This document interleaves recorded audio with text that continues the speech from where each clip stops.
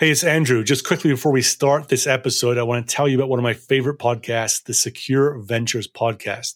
The host, Kyle McNulty, interviews cybersecurity founders about what they are building. I enjoy it because Kyle focuses on their technology, what it solves, why they build it, where it fits in the market. Also, listeners can understand the why of these startups.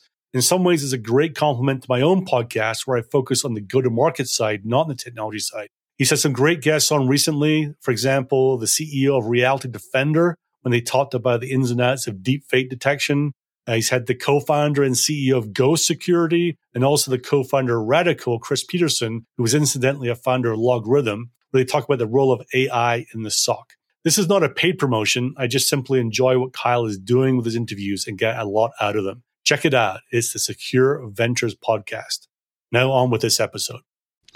Sometimes you have to bargain with purchasing to get what you want at the end of the quarter with your deals. But what is the best way to do that? Chris Voss provides a very effective way in Never Split the Difference.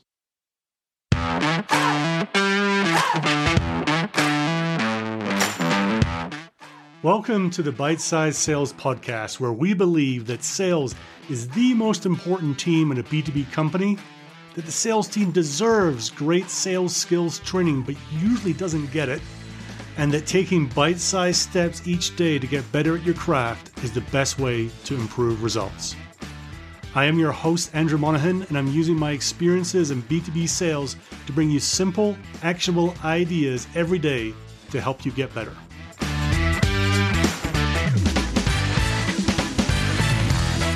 I remember quite a few years ago working with a rep who told me a story how he took out our head of sales to go and meet with a prospect on a deal that they were working on for that quarter. And he told me that, they went in and they had lunch and they met with the prospect and had meetings and all the rest of it.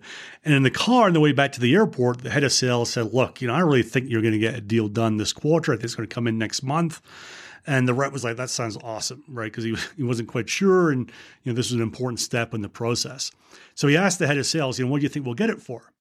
And he said, the interesting thing was that he got out his notebook and he kind of went through and talked out loud as he went through some math. He said, okay, we'll start out here.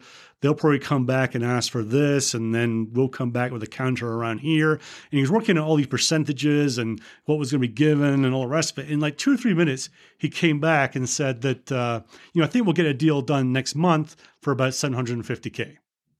And the punchline you've probably already guessed is he got a deal the next month for around about $750K.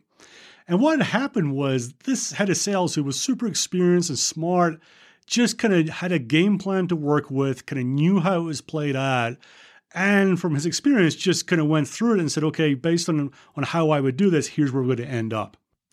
And similarly, Chris Voss in Never Split the Difference recognizes that in sales, it does sometimes come down to bargaining with purchasing to get what we want. So let me read directly from his book. I spent a lot of time talking about the psychological judo that I've made my stock in trade, the calibrated questions, the mirrors, the tools for knocking my counterpart off his game and getting him to bid against himself. But negotiation still comes down to determining who gets which slice of the pie. And from time to time, you're going to be forced into some real bare-knuckle bargaining with a hard-ass haggler. I faced bare-knuckle bargaining all the time in the hostage world. I haggled with a lot of guys who stuck to their game plan and were used to getting their way. Pay or we'll kill, they'd say, and they meant it. You had to have your skills drum tight to negotiate them down. You need tools. Back at FBI negotiation training, I learned the haggling system that I use to this day, and I swear by it. I call the system the Ackerman model because it came from this guy, Mike Ackerman, an ex-CIA guy who founded a kidnap for ransom consulting company based out of Miami. On many kidnappings, we constantly be paired with Ackerman guys, never Mike himself, who helped design the haggle. After I retired from the FBI, I finally met Mike on a trip to Miami. When I told him I also used the system for business negotiations, he laughed and said that he'd run the system by Howard Rifa, a legendary Harvard negotiation guy, and Howard had said it would work in any situation. So I felt pretty justified by that. The Ackerman model is an offer-counter-offer method, at least on the surface, but it's a very effective system for beating the usual lackluster bargaining dynamic, which has the predictable result of meeting in the middle. The systematized and easy-to-remember process has only 6 steps. 1. Set your target price, your goal. 2. Set your first offer at 65% of your target price. 3. Calculate 3 raises of decreasing increments to 85, 95, and 100%. Use lots of empathy and different ways of saying no to get the other side to counter before you increase your offer. 5. When calculating the final amount, use precise non-round numbers like, say, 37,893 rather than 38,000. It gives the number credibility and weight. 6. On your final number, throw in a non-monetary item that they probably don't want to show that you're at your limit. So let me say quickly, for those of you that are a little bit confused about the math there, what Chris is doing in this example is taking the example of someone actually buying something. So this is your counterpart if you're buying something for your company. In the sales world, obviously we're selling, so we need to reverse the numbers a little bit and come up with our own where we're coming down rather than trying to obviously push it up. So it's a very simple structure though, and it's one that we can use. And I'm recording this right now at the beginning of December 2019. If you're watching this pretty close to that date, maybe this is something you could use for your end of quarter, end of year deals. If you're watching it sometime in the future, you can still use this for the month or the quarter that you're in. And in fact, to make it easier for you, I've created a quick little cheat sheet with examples of deals in this structure, which you can download. Just simply go to unstoppable.do/game plan. That's unstoppable.do/game plan. All one word at the end there. So my action for you is go get it now.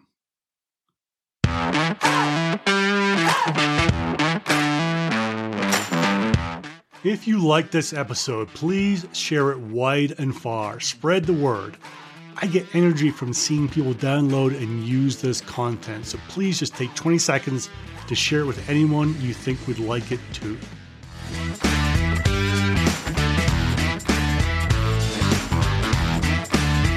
This episode is sponsored by Unstoppable.do.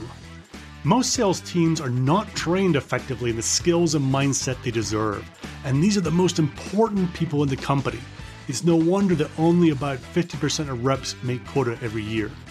Unstoppable is a service that helps sellers and leaders get great at the skills and mindset they need without taking time out of the field. It exists because if the sales team has the right skills and mindset, they thrive. They are confident and they perform much better. Find out more and even get a free sales book at bitesizesales.com. And now to wrap up, as Anthony Perridge, VP International Sales at Threat Quotient, may or may not have once said, training without implementation is just entertainment. And pretty poor entertainment when Monahan does it. So make sure you take action on what you learn and keep getting better every day. This world does not need more sales BS, so don't create any more. Be great at the fundamentals, be honest, be real, be yourself. Just do not BS. And finally, I'm signing off as the great Joe Sexton would by saying, gone to sell.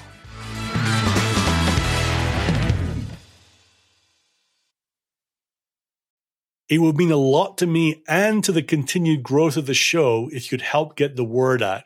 So how do you do that easily? There are 2 ways. Firstly, just simply send a link to a friend. Send a link to the show, to this episode. You can email it, text it, Slack it, whatever works for you and is easy for you. The second way is to leave a super quick rating. And sometimes that can seem complicated, so I've made it as easy for you as I can. You simply have to go to ratethispodcast.com/cyber. That's ratethispodcast.com/cyber, and it explains exactly how to do it. Either of these ways will take you less than 30 seconds to do, and it will mean the world to me. So thank you.